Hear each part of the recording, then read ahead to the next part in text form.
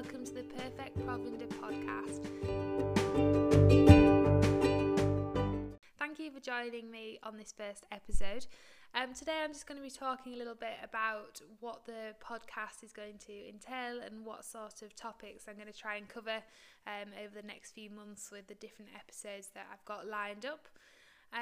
For me, listening to podcasts has been really useful in sort of getting some inspiration for my business and getting things going. So I want to try and inspire other people with the stories of other businesses from around Yorkshire.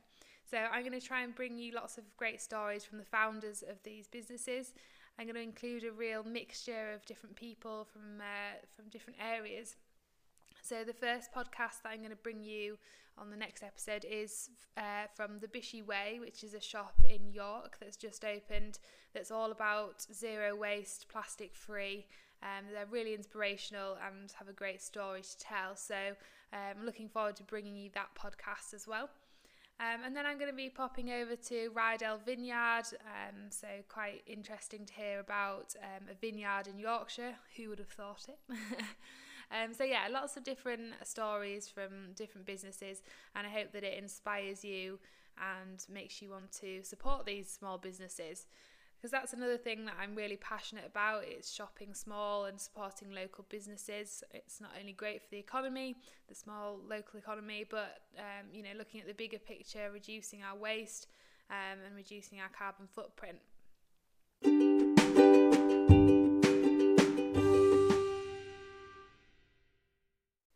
So I thought I'd start by telling you a little bit about my business.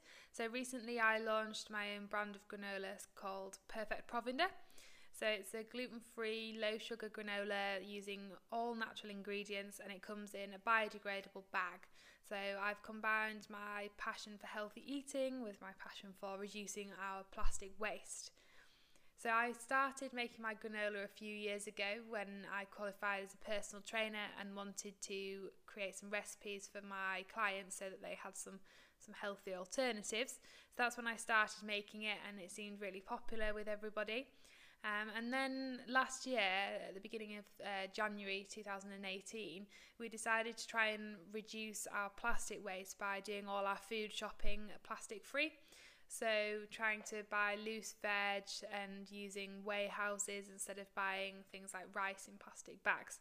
And the one thing that we really struggled to find was granola, and any that were in biodegradable bags were really not actually that healthy. So I decided to combine my recipe with this idea of a biodegradable bag and create Perfect Provender. For me, Perfect Provender is obviously about eating healthy, nourishing the body and trying to reduce our waste, but it's also about spreading the word and creating a community around that. So I really want to try and build a sort of a hub for people to come to.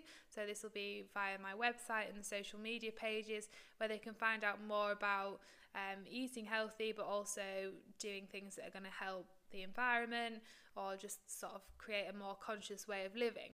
I'm also looking to start doing some breakfast clubs. So these might be on a weekend at different locations where people can come and meet up and do things like doing some slow fashion exchanges, so clothes swaps, or doing some upcycling and things like that, whilst enjoying a nice sociable, relaxed breakfast. So if any different people around the area would be interested in that, let me know, because I'm sort of deciding where would be the best place to run some of these. But it would be really great to meet everybody that's sort of thinking about making some conscious changes, or just want to have a nice meet up, a relaxed breakfast, and chat to some other people as well.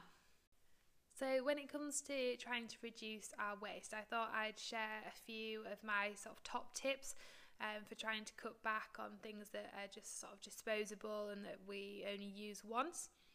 So the number one thing for me is always carrying a water bottle that's reusable.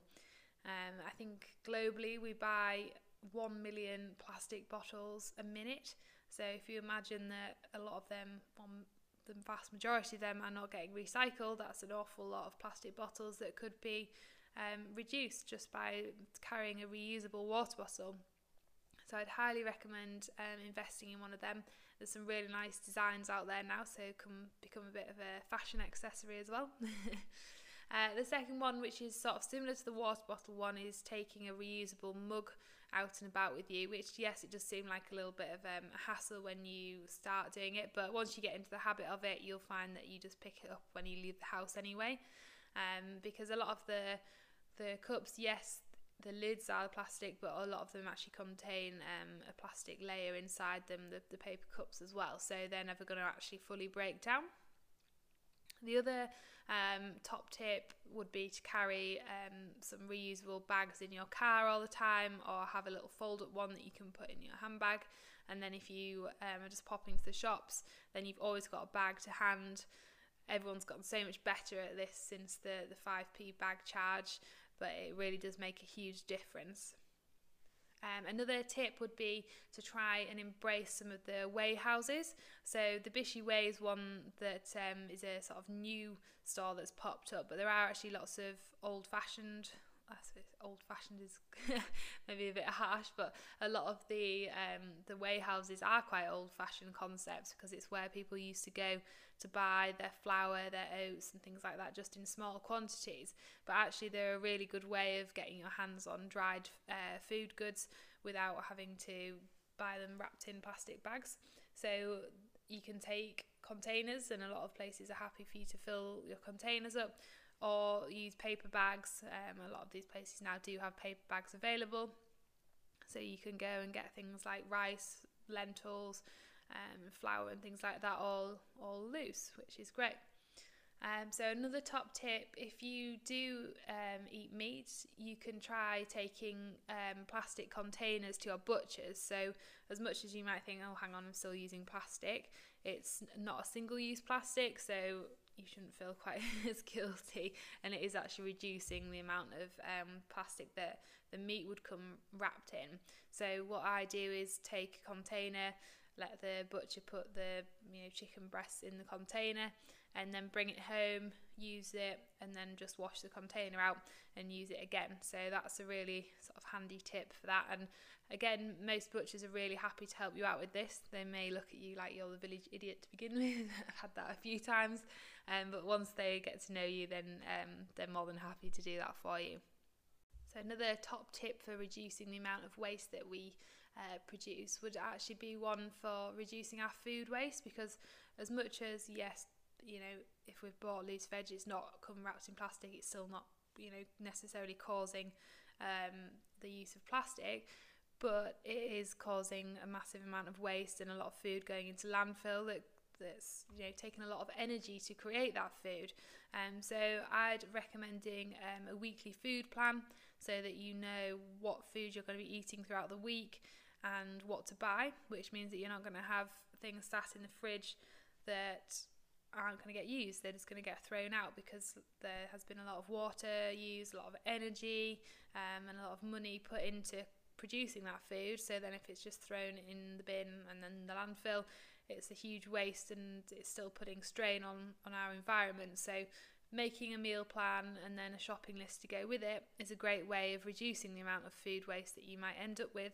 And it's actually also a great way of saving money, because that food that you've pops in the bin, that's some of your money that you've therefore thrown away. So yeah, creating a meal plan for the week is really effective for reducing food waste. So my final tip, which is looking at a slightly different area of consumerism, is thinking about where we buy our clothes and how often we're buying them, and what we're doing with them afterwards as well. We've become a part of this sort of nation of fast fashion, and thinking that it's fine just to buy clothes and wear them once and then throw them out or not wear them again. And I felt very guilty of it. We recently moved house, and going through my wardrobe, I think, God, I've not worn half these clothes more than once, which is shocking. So for me this year, I'm going to really try and reduce the amount of clothes that I purchase, and actually try and look at buying second-hand clothes rather than new items of clothing. And to do this, I want to try and arrange some events, so some slow fashion exchanges.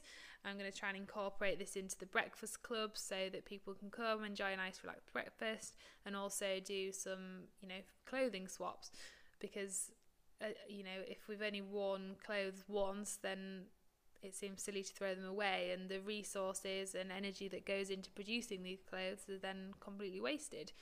I think we need to sort of think about slow fashion a little bit more, being a bit more resourceful with where we get our clothes from, how often we're buying, and think about being a bit more savvy with clothing. So that was my final tip. I hope you've enjoyed this little intro to our podcasts, and I hope you'll be joining us for future podcasts. So like I say, the first main one is going to be at the Bishy Way, featuring the lovely Alice who founded that. So join us next time to hear all about reducing our plastic waste and buying in bulk.